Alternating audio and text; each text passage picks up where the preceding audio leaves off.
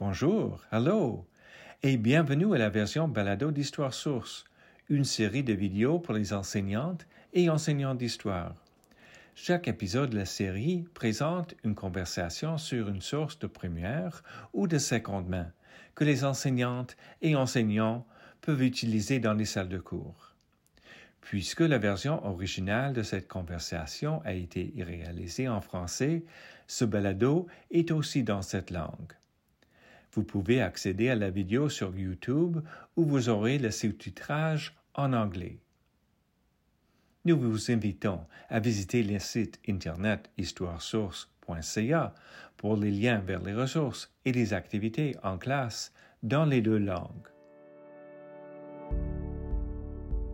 Bonjour à tous et à toutes, ici Christine Chevalier-Caron pour Histoire de Source, Source Story, une émission lors de laquelle on s'intéresse à l'histoire du Canada à travers différentes sources, présentées par nos invités. Récemment, j'ai eu la chance de m'entretenir avec Brian Aboud.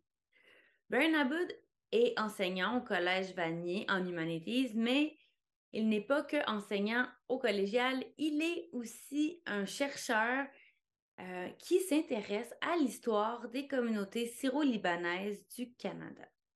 Donc, un champ de recherche qui est plus développé dans l'historiographie anglophone que dans l'historiographie francophone. Donc, c'est l'une des raisons pour laquelle c'est vraiment agréable et une belle occasion de discuter avec lui, puisqu'il va pouvoir nous parler de cette histoire-là, de ces histoires-là en français. Donc, c'est vraiment, ça permet en fait de combler un vide historiographique, de discuter de ces questions historiques-là. Mais c'est pas tout. Brian Aboud, il nous parle sous un angle particulier des communautés syro-libanaises. Il s'intéresse à une pétition qui date d'environ 1910, qui s'oppose à certaines réglementations de l'immigration canadienne. Donc, ça veut dire beaucoup de choses. D'abord, à quoi elle s'oppose? Ben, je vais laisser Brian nous en parler, mais ce qui est vraiment important d'avoir en tête, c'est le contexte de l'époque. Dans les années, au début du 20e siècle, le nationalisme canadien se consolide et, disons-le, est plus exclusif qu'inclusif, et il y a une série de lois ouvertement racistes qui marquent l'histoire de l'immigration, donc qui sont adoptés par le gouvernement canadien. Donc déjà, il y a cet élément de contexte-là qui est important. Mais ce qui est aussi vraiment important, c'est la contestation. Donc, c'est de démontrer, en fait, à partir d'une pétition, qu'une communauté est organisée et a aussi une agentivité qui est très présente, qui conteste, en fait, cette réglementation-là qui vise notamment à freiner l'immigration en provenance d'Asie, donc du Moyen-Orient. Il y a un deuxième aspect, en fait, il y a plein d'aspects qui font que j'ai été vraiment contente de parler avec Brian, mais entre autres, le fait que il y a beaucoup de communautés immigrantes pas nécessairement de communautés immigrantes, mais de communautés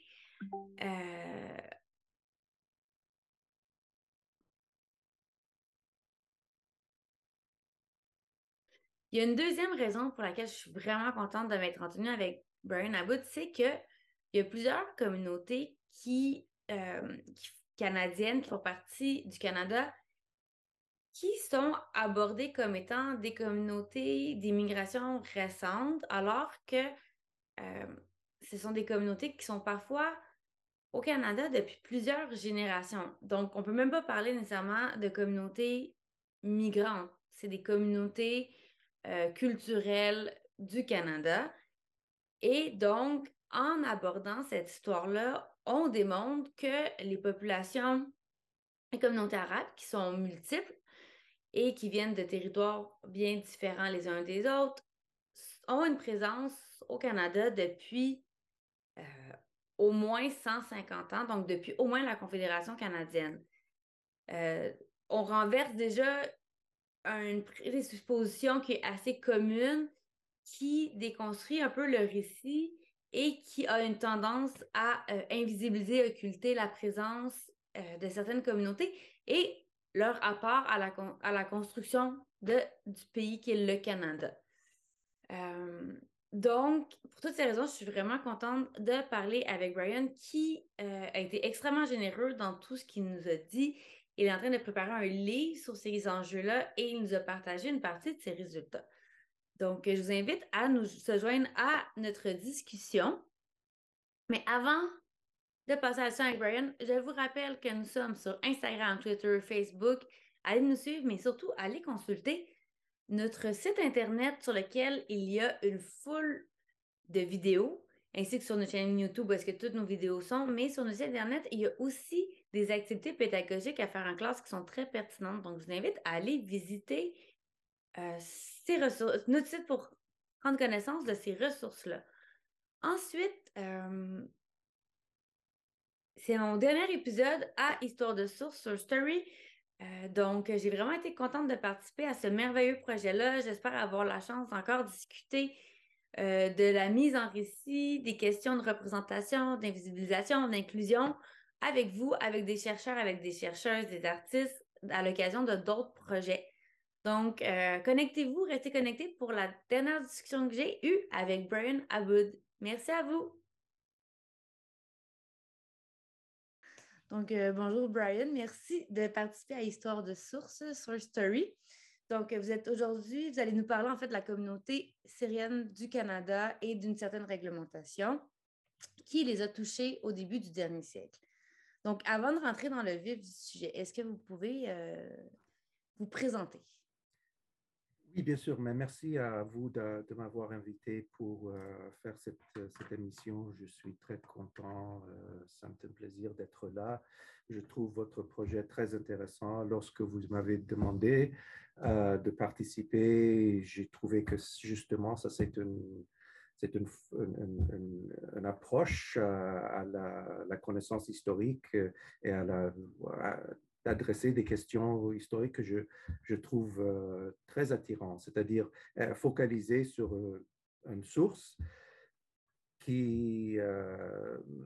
sur laquelle on a focalisé dans notre travail historique et parler de cette source. J'ai trouvé ça comme une approche, un projet très intéressant. Donc, je suis très content d'être là. Pour me présenter, je suis sociologue de formation. J'enseigne depuis plusieurs années dans le département de Humanities au Collège Vanier à Montréal.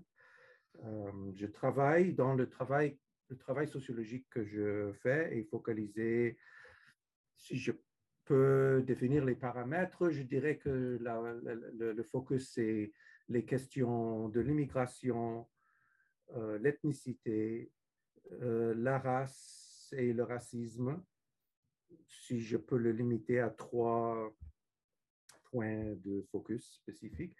Mais le cas sur lequel je travaille depuis longtemps, la plupart du temps, c'est le cas de ce que j'appelle l'expérience immigrante des Syriens à Montréal, au Québec et au Canada. Donc, c'est cette expérience au début du 20e siècle, pas l'expérience contemporaine, mais plutôt l'expérience au début du 20e siècle et la fin du 19e siècle, sur lequel je focalise depuis plusieurs années. L'étude de cette expérience a pris plusieurs formes, des publications, comme des articles dans les journaux scientifiques et actuellement un livre qui est en cours sur lequel je travaille depuis quelques années. J'ai eu une bourse de recherche de l'ECRSH il y a quelques années qui m'a permis de faire une recherche très, très focalisée pendant 1 an sur l'expérience immigrante syrienne du début du XXe siècle. Et maintenant, je suis en train d'écrire, de travailler sur les données qu'on a ramassées. La recherche a aussi pris la forme, il y a quelques années, d'une exposition que j'ai réalisée. J'étais commissaire de cette exposition que j'ai réalisée au Centre d'histoire de Montréal. C'était le Centre d'histoire de Montréal à l'époque, un musée de la ville de Montréal. Aujourd'hui, l'institution a changé son nom récemment. C'est maintenant le Centre d'histoire de... Non, je m'excuse. Le Centre des mémoires montréalaises. Mais au début des années 2000, j'ai eu l'idée de traiter de cette expérience de notre façon et spécifiquement la forme d'une exposition dans laquelle on a mis ensemble. Évidemment, j'ai travaillé avec les muséologues et les spécialistes. Je ne connaissais pas de tout, comment faire une exposition de ce type-là. La seule chose que je savais, c'est qu'il y avait une histoire de la ville de Montréal sur laquelle on devrait mettre un regard plus spécifique et plus focalisé. Et je voulais ramasser les données, les documents, les objets, les photographies pour raconter cette histoire-là. Et le résultat, c'était une exposition. Bon, voilà, je pense que comme introduction, voilà. Mais c'est très intéressant. En fait, ça nous met vraiment en fait, la table pour ce dont on va parler aujourd'hui. C'est très intéressant aussi de parler de l'histoire des migrations, de l'expérience migratoire des Syriens, plus largement, en fait, de toutes les populations qui peuvent entrer dans la catégorie arabe à cette époque-là, puisqu'on a souvent la croyance que c'est une immigration très, très récente, tout particulièrement au Québec. Donc, déjà, juste d'évoquer le sujet, ça démontre à quel point on peut un peu repenser nos connaissances historiques puis les réalités historiques, en fait, qui en découlent. Puis c'est d'autant plus intéressant, comme vous allez nous montrer avec votre source, vu la législation qu'il y avait à cette époque-là. Donc, la législation de l'immigration était assez différente de ce qu'il y a aujourd'hui. Donc, nous mettre leur expérience en lumière par rapport à la loi canadienne va vraiment enrichir nos connaissances historiques et de la société dans laquelle on vit. Donc, pouvez-vous nous présenter la source Oui. que vous avez choisie? Donc, la source que j'ai choisie, c'est une pétition que quelques Syriens ont rédigé, fait circuler pour des signatures, comme les pétitions d'aujourd'hui qu'on voit sur l'Internet, etc., autour de 1911-1910. Je ne suis pas sûr de la date précise de la production de la pétition, mais selon les informations que j'ai pu trouver jusqu'à présent, c'était possiblement aussitôt que 1910 que le document a été rédigé et que les Syriens ont commencé de chercher des signatures pour appuyer évidemment ce qui est déclaré dans la pétition. Donc, c'est probablement 1910, mais sans doute 1911. Mais il y a certaines indications que la première version de la pétition a été complétée en 1910 et a été envoyée au gouvernement canadien aussitôt que 1910. Il y a certaines indications que la première version de la pétition a été envoyée au Premier ministre Wilfrid Laurier autour de l'été 1910. Mais donc, le document, c'est un document que j'ai trouvé pour la première fois dans les archives des archives publiques du Canada dans les années 1990. C'est la première fois que je l'ai trouvé. Et lorsque j'ai regardé la documentation que j'avais ramassée sur cette question en préparation pour notre discussion aujourd'hui, j'ai remarqué que la première copie que j'ai eue de la pétition date de 1997. C'est une copie que j'ai trouvée sur microforme, sur les bobines microforme. Malheureusement, la pétition n'est pas n'existe pas en forme originale papier. Elle existe seulement sur les bobines microfilm dans certains fonds des archives canadiens. Donc, j'ai trouvé la première copie que j'ai eue, et j'ai vu qu'en arrière de copie, c'était marqué 1997. Donc, il y a 2 copies de la pétition qu'on peut trouver dans les fonds des archives canadiens, mais les 2 copies qu'on trouve datent de 1913. Les copies de 1910-11 ne sont pas accessibles. Ils n'ont pas été numérisés ou photographiés par les archivistes des archives canadiens. Donc, les 2 copies que nous avons, c'est les copies qui datent de 1913, et ce sont des copies qui ont été complétées, dont les signatures ont été ramassées par des immigrants syriens qui habitaient ou qui résidaient en Saskatchewan et en Colombie-Britannique. Donc, les 2 copies qui ont été envoyées en 1913 au gouvernement, ces 2 copies-là ont été évidemment envoyées au département d'immigration canadien. C'est possible que la copie qui venait de Colombie-Britannique a été envoyée à un membre de parlement qui, par la suite, probablement un membre de parlement de la Colombie-Britannique, qui par la suite l'avait envoyé au département d'immigration. Donc, quand j'ai trouvé ce document pour la première fois, je savais tout de suite que c'était un document assez remarquable et assez intéressant. J'avais étudié l'expérience des immigrants syriens à Montréal avant 1997, mais quand je ne savais pas que les Syriens avaient pris l'initiative de contester un règlement du gouvernement canadien, un règlement d'immigration du gouvernement canadien qui leur a affecté d'une certaine façon. Donc, quand j'ai vu un document, c'est un document de 3 pages, le texte, la déclaration des Syriens, est longue de 3 pages.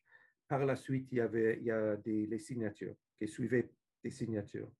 Les immigrants syriens de Saskatchewan, il y a 21 signatures sur la pétition qui venait de Saskatchewan. Et il y a, si je ne me trompe pas, 12 signatures de la pétition qui venait de Colombie-Britannique. Mais quand on regarde les informations autour de cet épisode-là, de contestation par un groupe immigrant contre un statut légal du gouvernement canadien, quand on regarde les informations autour de cet épisode-là, on remarque qu'il y avait une copie de la pétition a été reçue par Sir Wilfrid Laurier en 1910-1911, et donc et probablement cette pétition-là, la première pétition a été rédigée par les immigrants de Montréal, je crois. Je ne suis pas certain parce qu'on n'a pas de copie. La seule indication que nous avons, c'est que dans d'autres sources, il y a mention du fait que Wilfrid Laurier avait reçu la pétition en 1910. Donc, c'est clair que la pétition a été rédigée avant ça, oui, en 1910, sans doute. Donc, sauf qu'on n'a pas de copie. Puis elle a recyclé ensuite à travers le Canada. Paraît-il, oui, c'est ça. Je ne sais pas de quelle manière ça a été le cas que la pétition se trouvait à Saskatchewan. Il y avait une petite communauté de groupes de Syriens à Saskatchewan, à Rosetown et d'autres petites villes autour de Rosetown. Et c'est ces immigrants-là qui avaient signé, on voit les noms. Et en Colombie-Britannique, et la manière dont la pétition se trouvait, aussi loin, je ne suis pas sûr. Je sais, il y avait... L'autre chose que je vais ajouter, c'est que la documentation nous indique qu'il y avait 2 copies que le gouvernement avait reçues autour de 1910-1911. Donc, je crois qu'en 1910, la copie qui venait de Montréal a été envoyée au Premier ministre et probablement il y avait une autre copie qui circulait en même temps, probablement à Ottawa et peut-être autour d'Ottawa. Et sans doute, ça, c'est la 2e pétition qui a été envoyée. Évidemment, il y a un délai entre la production en 1910 et l'envoi en 1913 des Syriens de Saskatchewan et Colombie-Britannique.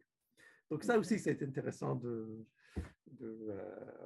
tenir compte de ce délai-là et pourquoi, sans doute, ça a pris du temps pour la pétition, pour que la pétition circule un peu. Effectivement. Mais selon ce fonds-là qu'on trouve dans les archives du Canada, voilà, il y a ces les 2 copies de la pétition, la copie de Saskatchewan et la copie de Colombie-Britannique. Et comme je vous ai dit, sans doute, il y avait une copie de Montréal qui a été envoyée vers 1910.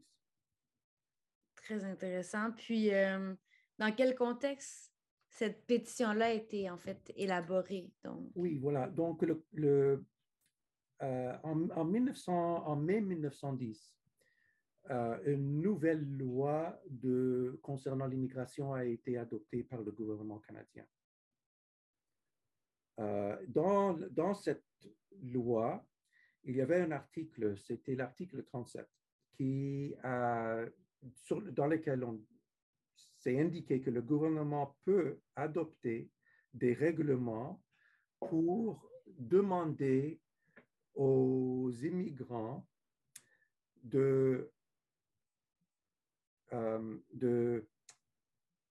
indiquer aux agents de l'immigration au port d'arrivée qu'ils avaient dans leur possession une certaine somme d'argent. Donc, un règlement de ce type-là, c'est un règlement de manière de contrôler et de réguler l'entrée des non-citoyens au pays. Le droit d'adopter des règlements de ce type-là, ça veut dire des règlements qui exigent que l'immigrant indique à l'agent qu'il possède une certaine somme d'argent, se trouvait pour la première fois dans la loi de 1906. En 1910, la possibilité de produire des règlements de ce type-là a été inclus dans la loi, dans la loi de l'immigration. La chose qui était différente en 1910, c'est que dans l'article qui donnait la possibilité de passer de règlements de ce type-là, on dit que le somme, spécifiquement, on dit que le somme peut varier. Le somme d'argent que les immigrants doivent avoir sur lui-même peut varier selon certains critères. Un de ces critères-là, c'était le critère de la race. Il y avait d'autres critères, je pense qu'on a dit le climat, si je ne me trompe pas, il y avait comme deux, trois critères nommés explicitement et un critère un peu global à la fin. Mais les 3 critères spécifiques, c'était, si je ne me trompe pas, je sais que la race était un de ces critères-là, mais il y avait aussi climat et un autre qui m'échappe. Mais le fait que... donc ça, c'est un développement dans la loi de l'immigration assez intéressant. C'est la première fois qu'on trouve, en fait, c'est la première fois qu'on trouve le mot race dans une loi de l'immigration canadienne. Et c'est la première fois que la race est nommée spécifiquement comme un critère à laquelle on peut référer pour déterminer qui peuvent entrer et sur quelles conditions, etc. Donc, tout de suite après, donc la loi a été adoptée le 6 mai, si je ne me trompe pas. Quelques journées par la suite, je pense que c'était le 10 mai, le gouvernement canadien a adopté des règlements sous l'autorité de la loi de l'immigration et spécifiquement un règlement qui spécifiait le montant d'argent qu'un immigrant doit avoir sur lui-même pour avoir le droit d'entrer dans le pays. En fait, il y avait deux règlements de ce type-là. On peut dire que c'est des règlements qui exigeaient une certaine somme d'argent, une somme minimum d'argent qu'on devrait avoir sur nous. Il y avait deux règlements qui ont été adoptés. Un règlement spécifiquement pour les immigrants d'origine asiatique et un autre règlement pour tous les autres. Donc, le règlement qui portait sur les immigrants d'origine asiatique était le numéro CP 926. Et voilà, ça c'est le contexte de la pétition parce que la pétition qui a été produite par les immigrants syriens faisait référence spécifiquement à ce règlement-là et l'effet que le règlement avait sur la possibilité d'entrer au pays si on venait de ce qu'on appelait à l'époque de la Syrie, mais à l'époque on parlait de la Syrie ottomane, la Syrie, ce qu'on appelait parfois la Syrie géographique ou la Syrie historique. Ce n'est pas la Syrie dans les frontières actuelles, mais plutôt la Syrie telle que définie pendant la période ottomane. Donc, ça veut dire que la Syrie, à l'époque, quand on parlait de la Syrie, on parlait d'un territoire qui comprenait les États qui se trouvent au Moyen-Orient actuellement, les États de la Syrie, du Liban, Israël-Palestine, la Jordanie et quelques parties de la Turquie actuelle. Donc, quand on parle de la Syrie, de cette période-là, on parle de nombre de provinces ottomanes qu'on appelait ensemble la Syrie. C'est ça, c'est un territoire beaucoup plus vaste que l'image qu'on peut se faire aujourd'hui de la Syrie, puisque c'est au-delà des frontières étatiques actuelles. Donc, ça rassemble plusieurs États actuels à travers un large territoire. C'est ça. Donc, si on venait, mais il y avait une immigration de cette région-là qui date au Canada, qui date des années 1880. Donc, en fait, le premier immigrant syrien qui est arrivé au Canada, on sait exactement quelle année, c'était 1882, et on sait qui c'était. Et dans toutes mes recherches, je n'ai jamais trouvé quelqu'un avant lui qui est venu de la Syrie ottomane. Donc, 1982, c'était le premier. Mais l'arrivée un peu régulière, on peut dire, des Syriens commence seulement autour de 1890. De 1890 jusqu'à la Première Guerre mondiale, 1914, il y avait une immigration assez régulière de personnes qui venaient de la Syrie historique ou de la Syrie ottomane.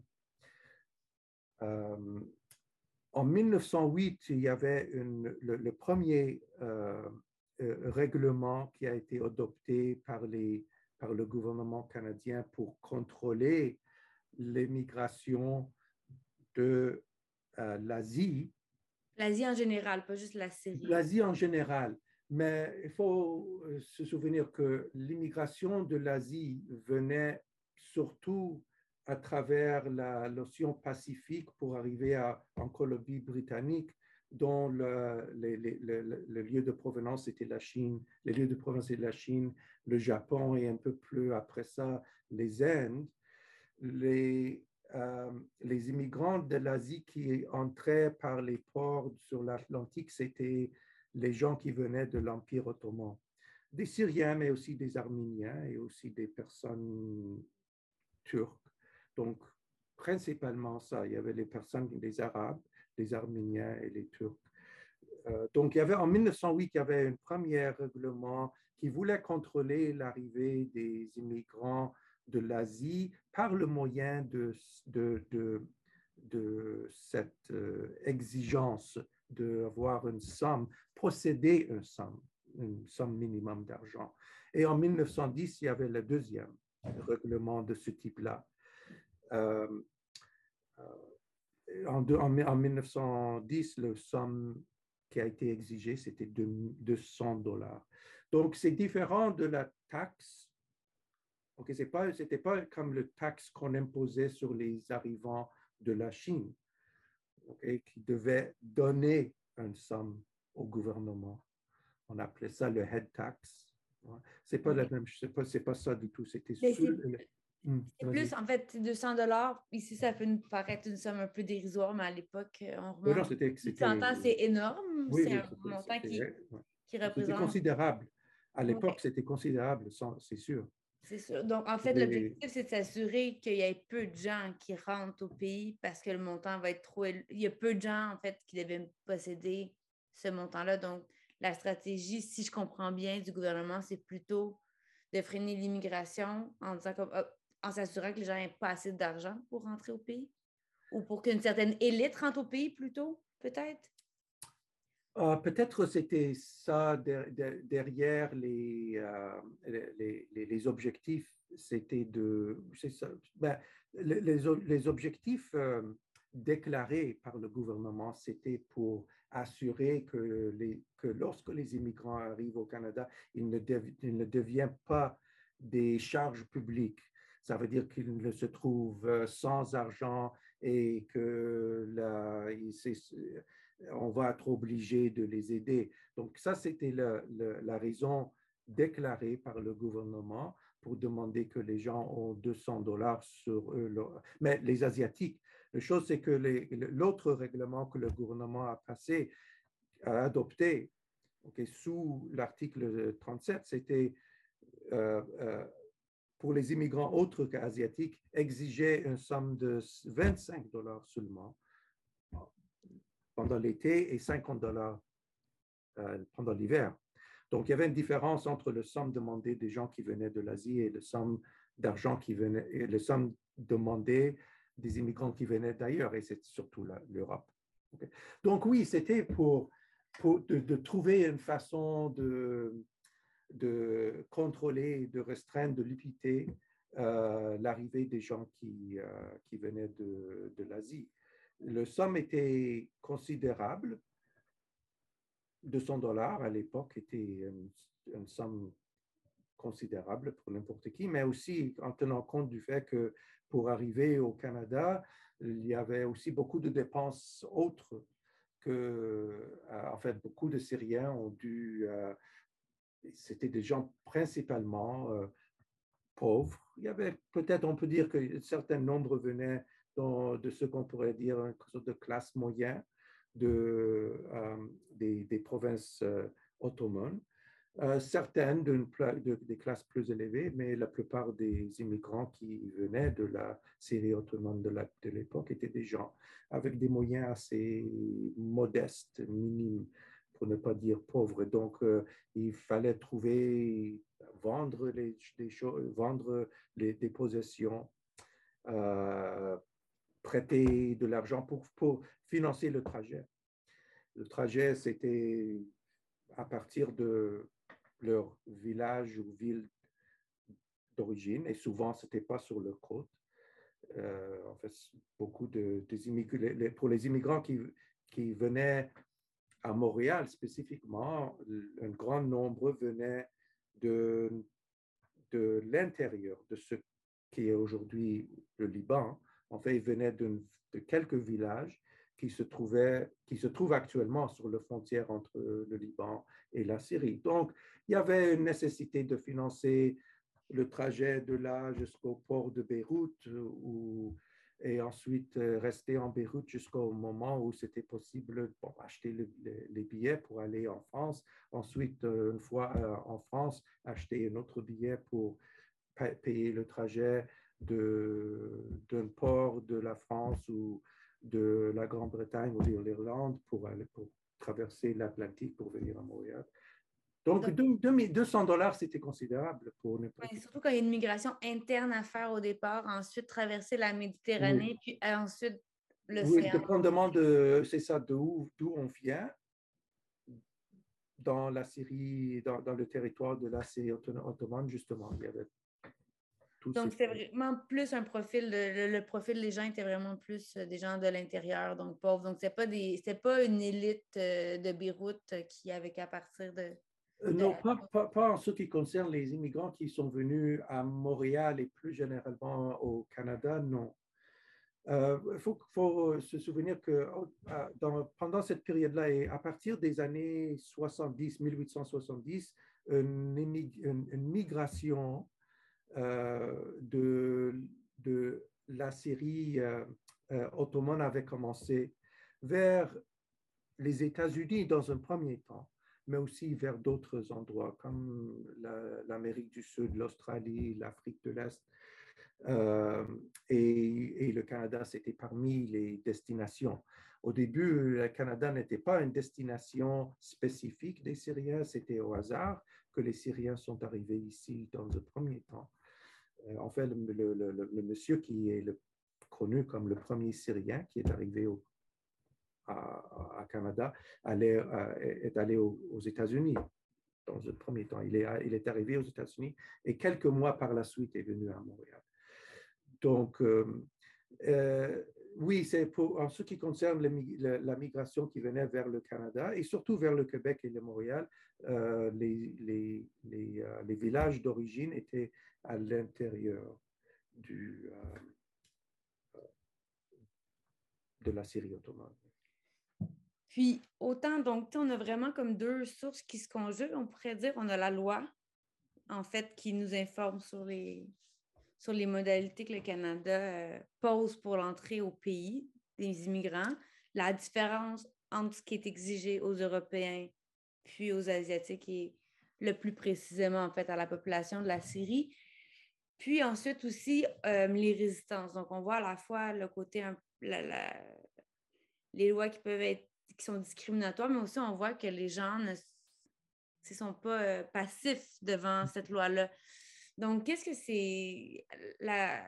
cette loi nous dit, mais aussi, surtout, qu'est-ce que cette pétition-là nous dit sur l'histoire du Québec, du Canada et de Montréal, outre le fait que, déjà, à la base, c'est sûr que ça nous informe sur la permanence, en fait, l'ancienneté d'une communauté syrienne à Montréal puis au Canada. Mais au-delà de ça, qu'est-ce que ça nous dit sur notre histoire qu'on ne connaît peut-être pas? Oui, plusieurs choses. D'abord, la pétition nous informe sur l'action politique des immigrants au début du XXe siècle. En fait, c'est une action politique. Les Syriens ont démarré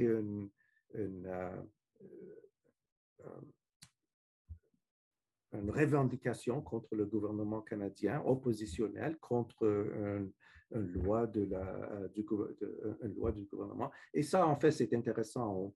On pense pas souvent au fait que les immigrants de cette période, et surtout les immigrants non européens qui ont été marginalisés davantage dans la société, pas seulement les faits de la loi, mais aussi dans la société plus généralement, qu'ils décident qu'ils doivent contester un règlement, un statut légal du gouvernement. Je trouve que ça en soi, c'est intéressant. Oui, vraiment. Le fait que la vie politique des Syriens de cette période a pris cette tournure-là.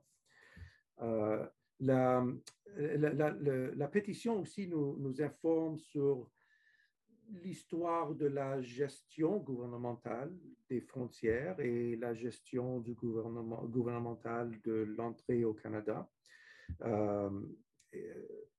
Bon, aussi, la pétition nous informe sur la question de la race et sur le racisme au Canada de cette période-là. Les Syriens, dans le texte de la pétition, les Syriens ont avancé quelques arguments. Il y a comme 7 points principaux qu'ils avancent. Et dans ces 7 points, on peut trouver certains arguments. Premier argument qu'il fait, ou premier point qu'il fait, c'est et ça c'est très intéressant, il définit la situation à laquelle elle fait face comme une injustice. Il dit ça dans la première paragraphe. Les Syriens disent quelque chose comme on a essayé depuis longtemps, depuis un certain temps, de renverser une loi de l'immigration qui représente pour nous une injustice. C'est très intéressant qu'on utilise cette terminologie-là spécifiquement. Donc, on continue. Dans l'argumentation, les Syriens essaient de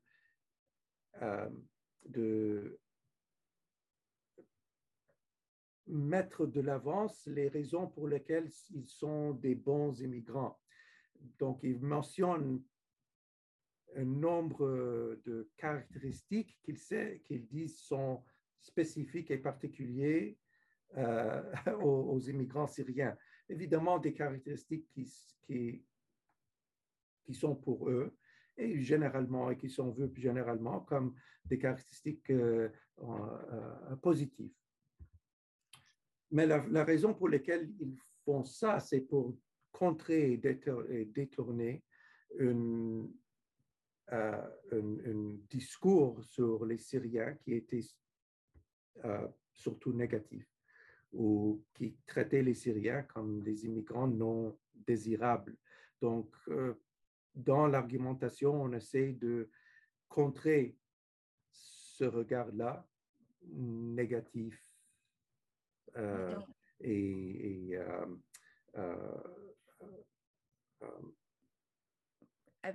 peu favorable, on peut dire, sur les Syriens. Et l'autre chose qu'ils disent en même temps, c'est, je vais juste, pour mettre l'accent sur l'aspect de la race qui est mise en évidence dans la pétition, les Syriens disent que, dans leur argumentation, disent que les règlements le règlement qui leur concerne, c'est-à-dire PC 926, concerne les gens de la race jaune. On utilise cette terminologie-là, même si cette terminologie-là ne se trouve pas dans le règlement et nulle part dans le discours canadien sur l'immigration, le terme de race jaune n'est pas utilisé.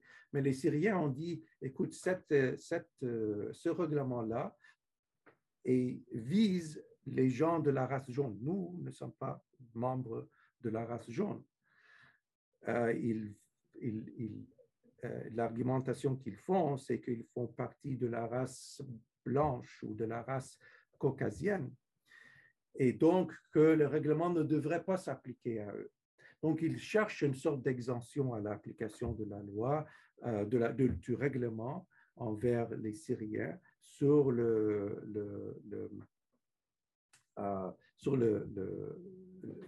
prétexte que ils ne sont pas partie de la soi-disant de la race que le règlement visait. Donc, la pétition nous informe sur la façon de laquelle un certain discours sur la race a été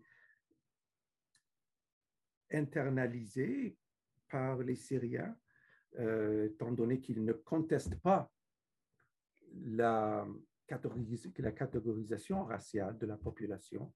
Ce qu'ils contestent, c'est l'idée que Ils font partie de cette catégorie. C'est ça, qui font partie. Je crois que l'utilisation de l'idée de race jaune vient de la contestation aux États-Unis des Syriens contre les restrictions sur la naturalisation. Aux États-Unis, à partir de 1908-1909, certains Syriens ont été refusés le droit de devenir citoyens américains. Sous le couvert qui faisait partie.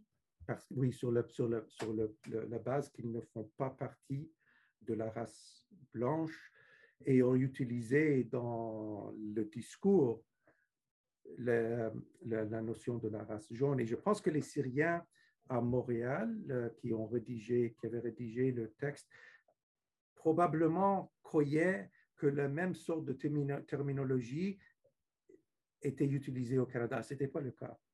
Mais aussi, au moins, pas le cas dans le discours gouvernemental. On n'utilisait pas, et surtout le discours gouvernemental sur l'immigration, on ne trouve jamais l'utilisation de ce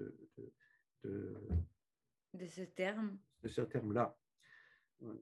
Mais donc, tu sais, c'est une dynamique aussi, pas nécessairement l'utilisation de ce terme-là, mais la dynamique transnationale entre comment les Américains, comment les gens aux États-Unis vont constituer un discours afin de contester, par exemple, des décisions du gouvernement, et au Canada. Donc, en utilisant les termes, quand on voit que les termes circulent probablement entre les États-Unis et le Canada, ça montre aussi que la frontière n'est pas hermétique. Donc, il y a sûrement une circulation des idées, puis voir aussi ce qui se passe dans chacun des contextes par rapport à la population syrienne qui cherche en fait à avoir accès au territoire, à faire sa place, puis avoir accès à la citoyenneté, soit américaine, soit canadienne. Oui, les Syriens de Montréal savaient sans doute ce que se passait aux États-Unis. En fait, la question de si ou non les Syriens aux États-Unis devraient avoir accès au droit aux citoyennetés américaines a été traitée dans les journaux de langue arabe qui circulaient dans les États orientaux des États-Unis et aussi au Canada. Le plus grand groupe d'immigrants syriens en Amérique du Nord se trouvait à New York. Et il y avait beaucoup de liens entre les immigrants syriens de Montréal et de New York. Donc, sans doute, les immigrants syriens savaient qu'il y avait quelque chose qui se passait au niveau de la citoyenneté. Mais pour les Syriens ici, c'est la question qu'on contestait. Ce n'était pas une question d'avoir droit à la citoyenneté. Les Syriens n'avaient pas leur droit à la citoyenneté n'était pas... Bon, évidemment, ce n'était pas la citoyenneté canadienne, c'était le droit de devenir sujet britannique, mais ce n'était pas, il n'y avait pas une restriction définie par quelque chose comme la race au Canada. Pour les Syriens au Canada, la contestation, c'était spécifiquement sur l'application de certains règlements d'immigration à leur égard. La seule chose, c'est que, étant donné que dans le règlement, dans la loi, on fait référence à la race, dans le discours canadien sur l'immigration, on fait référence à la loi, à la race. OK, le règlement 926 ne faisait pas référence à la race, on parlait des immigrants d'origine asiatique. Mais à l'époque, origine et race étaient utilisés un peu pour se référer à la même sorte de critères de différenciation. Effectivement. Ça n'a pas la même différence qu'aujourd'hui entre les deux termes. Oui. Puis, on voit donc que la population syrienne va à la fois travailler avec les préjugés. En fait, ils vont invalider les préjugés envers eux, mais ils vont se servir de l'altérité, de l'altérité envers les populations asiatiques qui seraient plus d'originaire, je ne sais pas, Chine ou Japon pour se définir. Donc, ça complexifie peut-être un petit peu les rapports entre les différentes communautés qui sont touchées par une loi commune. Donc, je présume qu'il n'y a peut-être pas eu non plus de coalition entre les différentes communautés pour pouvoir lutter contre un règlement qui touchait toutes les populations asiatiques. Est-ce qu'il y a des traces de ça ou pas du tout? Non, c'est ça qui est intéressant. Et en fait, quand j'ai traité de cette question pour la première fois, j'ai écrit un article qui a été publié dans dans le journal, la revue scientifique Canadian Ethnic Studies, spécifiquement sur sur le règlement et la contestation de ce règlement-là par les Syriens. Et dans cet article-là, je parle justement du fait que les Syriens ont articulé leur objection et leur opposition en essayant de dire, écoute, ce règlement-là applique aux autres asiatiques, pas à nous. Donc, pour faire leur cas et pour essayer de ne pas être sujet au règlement, malheureusement, ils ont fait une argumentation à l'effet que nous sommes de la race blanche, donc le règlement ne s'applique pas à nous. Pourtant, oui, il s'applique aux Japonais, aux Chinois et aux gens qui venaient des Indes. Donc, malheureusement, oui, il n'y avait pas de problème. Mais probablement, ce n'était même pas possible de penser à une action politique ou à une mobilisation politique qui aurait regroupé les gens qui sont sujets d'une certaine façon au même type de restrictions basées sur la race, qu'on peut dire des restrictions raciales, sinon racistes. Pourtant, il faut dire que les immigrants chinois n'ont pas été sujets à ces mêmes règlements-là parce qu'il y avait une loi spécifique qui contrôlait l'immigration provenant de la Chine. Donc, les immigrants chinois n'ont pas été touchés par ces règlements-là, qui, oui, référaient aux immigrants asiatiques, mais le gouvernement canadien avait d'autres statuts réglementaires pour contrôler l'arrivée des Chinois. Et les Japonais, l'arrivée des Japonais à cette période-là a été contrôlée par un accord bilatéral entre la Chine et le Canada, dans lequel on indiquait combien d'immigrants immigrants japonais on va recevoir. L'autre groupe venant de l'Asie qui a été traité par les règlements adoptés en 1910, c'était les gens qui venaient des Indes. Okay, donc, le règlement sur le montant minimum d'argent appliqué sur les Syriens et sur les gens venant des Indes, et aussi l'autre règlement qu'on appelait le règlement sur le voyage continu. C'était un autre règlement qui a été adopté sous aussi la loi de 1910 et adopté en même temps que le règlement sur le somme minimum d'argent. Ces deux lois-là s'appliquaient aux Syriens et aux gens venant des Indes. Sauf que les gens qui venaient des Indes, il y avait une autre complication, c'est le fait qu'ils venaient d'une colonie britannique et donc étaient en principe des sujets de l'Empire britannique. Donc, il y avait une complication.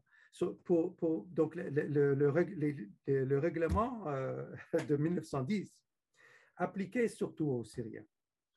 Mais on voit toute la portée, en fait, de la question, en fait, de l'altérité qui est différente pour chacun de ces groupes-là. C'est comment on peut voir, comment le Canadien blanc peut voir le tout Asie comme un tout, mais en même temps, il y a la fragmentation par les altérités qui sont spécifiques, mais aussi qui viennent d'être complexifiées avec une couche par-dessus. Tu sais, il y a le racisme, mais par-dessus, il y a le colonialisme qui est, oui, certes, mené par le mécanisme qui est le racisme, mais on voit en fait tous les systèmes de pression qui viennent se conjuguer un petit peu les uns aux autres, puis qui rendent la situation encore plus complexe dans les règlements qui sont à la fois globaux, mais qui touchent spécifiquement les communautés de façon différente. Puis on sait que pour les Chinois et les Japonais, la situation a été spécifique aussi parce qu'en Colombie-Britannique, il y a eu des lois spécifiques qui ont été mises, puis tout ça, d'autant plus avec la Deuxième Guerre mondiale. Donc, c'est un cas très spécifique. Après ça, la Chine, il y a aussi eu un changement, en fait, un durcissement des règlements avec la taxe qui a sans cesse monté, puis qui est menée jusqu'à l'interdiction totale. Est-ce qu'il y a eu aussi cette augmentation-là, ce durcissement de la loi pour les populations syriennes, ou est-ce qu'il y a eu une portée peut-être de leur mobilisation? Qu'est-ce qui est arrivé un peu après ça? Donc, le montant minimum qu'on devrait procéder à l'arrivée, le $200, c'était le montant le plus élevé. Je pense que dans le règlement de 1908, si je ne me trompe pas, avait un montant moins élevé je pense que c'était peut-être $150, quelque chose comme ça. Mais je dois vérifier cela. Mais je sais que, oui, le 200, c'était le maximum. Après, donc, après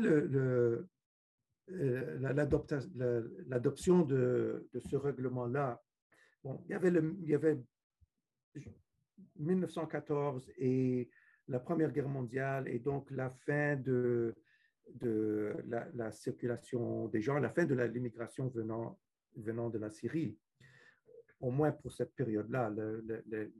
L'immigration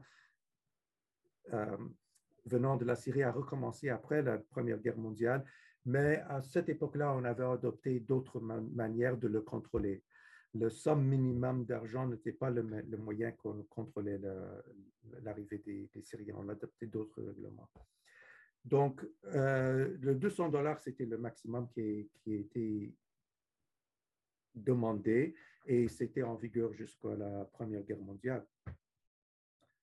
Mais pour les Syriens, c'était dur. C'est sans doute pour cette raison-là qu'ils ont lancé cette tentative-là d'essayer de faire renverser, ou bien non, ils ne cherchaient pas à renverser ou bien à abolir le règlement. Non, la seule chose qu'ils cherchaient, c'est que le gouvernement n'applique pas le règlement à leur égard. Ils n'ont jamais contesté l'existence en principe de ce type-là. C'est un peu... on peut dire que c'est malheureux qu'on n'a pas décidé que un règlement de ce type-là devait être contesté en principe. Mais je pense que ça ne rentrait pas même dans l'horizon de revendications possibles qu'on aurait fait. On doit penser aux manières dont on mobilisait, on contestait à l'époque sur quel prétexte, quelle sorte d'argument on aurait fait à l'époque quand on se mobilisait contre une pratique gouvernementale. Et l'idée de contester le principe peut-être n'était pas parmi l'horizon de type de revendication qu'on aurait fait.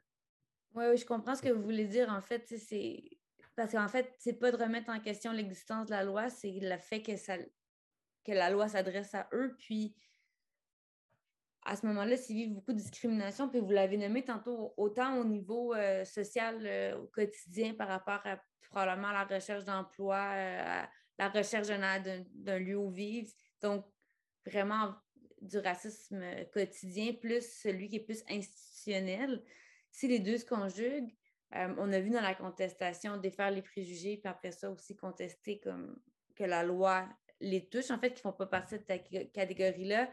Mais peut-être que quand tu es discriminé, puis tu veux, à ce moment-là, dans un contexte comme celui, on parle du Canada il y a plus de 100 ans, mais la marge de manœuvre n'est pas nécessairement celle qu'on pourrait avoir aujourd'hui, qu'on peut s'imaginer aujourd'hui. Donc, je comprends, les horizons ne peuvent pas être les mêmes que dans notre pensée en 2023, par exemple. Oui.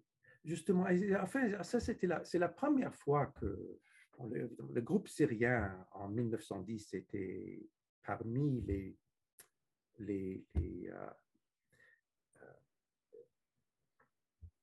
groupes, c'était un groupe avec une population minime, ce n'était pas un grand groupe immigrant, un groupe qui a été au Canada, je dirais, depuis seulement une vingtaine, une trentaine d'années maximum, avec une présence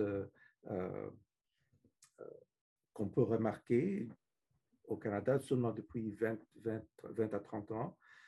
Donc, c'est un groupe qui, justement, faisait face à des exclusions de différents types dans le domaine de l'emploi, de la résidence, façon de gagner la vie, etc. Donc, embarqué dans une action politique qui contestait contre le gouvernement canadien en 1910, c'était assez intéressant et vraiment pas vraisemblable pour les Syriens à cette époque-là. Sauf que c'est sûr que les Syriens ont trouvé que leurs intérêts ont été affectés par la loi, affectés d'une façon négative par le règlement-là, et qu'ils devaient faire quelque chose. Ils se sentaient, bon, d'abord, je pense que l'effet, c'était qu'on on peut pas faire venir des gens qui pourraient travailler dans nos commerces. En 1910, les Syriens, pas seulement au Canada, à Montréal, mais ailleurs, avaient établi un certain nombre de commerces et avaient besoin d'une main-d'œuvre pour travailler dans ces commerces-là. Souvent, les main-d'œuvre étaient des gens de la famille. Donc, le règlement aura restreindre et limiter d'une certaine manière la possibilité de faire venir des gens pour travailler dans les commerces. Donc, je pense que leurs intérêts économiques ont été affectés par le règlement. Et l'autre manière, c'est leur sens, leur idée de soi, le fait qu'ils ont été, ils étaient traités d'une manière différente que les Européens, les a affectés aussi. Je pense que d'une certaine manière, leur sensibilité de soi a été affectée, mais aussi leur manière d'être acceptés surtout par la bourgeoisie montréalaise et dans d'autres villes. Le fait qu'on est traité comme des gens autres que les Européens de cette manière-là a été sans doute compris par les commerçants syriens comme un désavantage à leur accès. Oui, on comprend pourquoi aussi. Oui. Donc, c'est vraiment une source qui nous permet d'aller au-delà de juste comme la simple pétition. Là. Vous avez vraiment permis d'aller voir un peu plus loin la composition de la communauté, mais aussi la façon dont ils se conçoivent, autant par rapport aux Européens qu'aux Asiatiques. Donc, c'est très riche comme source à consulter, en fait, en général. Ça nous informe vraiment sur plein de choses. Donc, on a vraiment bien vu en quoi la source constituait, dans quel contexte elle a eu lieu, puis ensuite aussi, qu'est-ce qu'elle nous informe. Est-ce que vous avez d'autres choses à ajouter ou quelque chose que vous accrochez par rapport à cette source-là? Mais justement, je pense que la source nous informe sur tous les domaines que vous avez mentionnés là. Mais justement, sur la race et la façon dans laquelle la race jouait dans la conception de soi de tous les immigrants de l'époque, mais dans ce cas-là, des immigrants syriens, la manière dont une certaine idée de soi a été construite dans le contexte migratoire en rapport avec la catégorisation raciale qui structurait la manière dont le gouvernement canadien a conçu la population et a catégorisé la population. Donc oui, c'est ça aussi la gestion gouvernementale des frontières et de l'immigration et de l'entrée. Et aussi, la pétition nous informe sur la situation quotidienne des Syriens de cette période-là. C'est vraiment très intéressant. Donc... Oui, je pense que c'est un document qui est riche en termes de données et d'informations qu'il nous donne sur la période, sur l'expérience des immigrants syriens, mais aussi sur la période, sur l'immigration à la période, sur la conception de la population de la part du gouvernement canadien et de l'élite canadienne. Donc, si nos auditeurs et auditrices veulent aller plus loin en attendant votre livre, ils peuvent aller voir vos articles sur le sujet.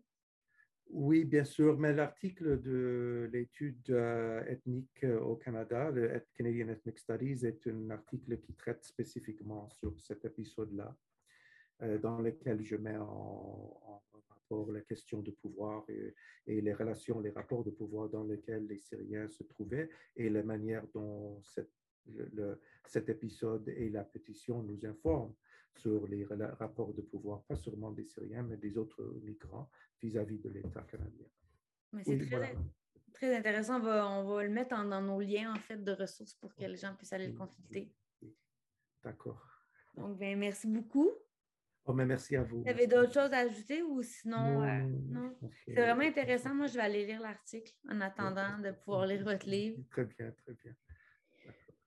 Donc, bien, merci beaucoup. Mais merci à vous. Merci, ça me fait plaisir. C'était vraiment un plaisir. Si vous avez d'autres choses à ajouter, n'hésitez pas. Merci beaucoup. Merci. À une prochaine. Merci. Cette série représente la collaboration entre la Société de conseil Historic Spaces et le Collège universitaire Glendon de l'Université York. Ce projet a été rendu possible grâce au gouvernement du Canada.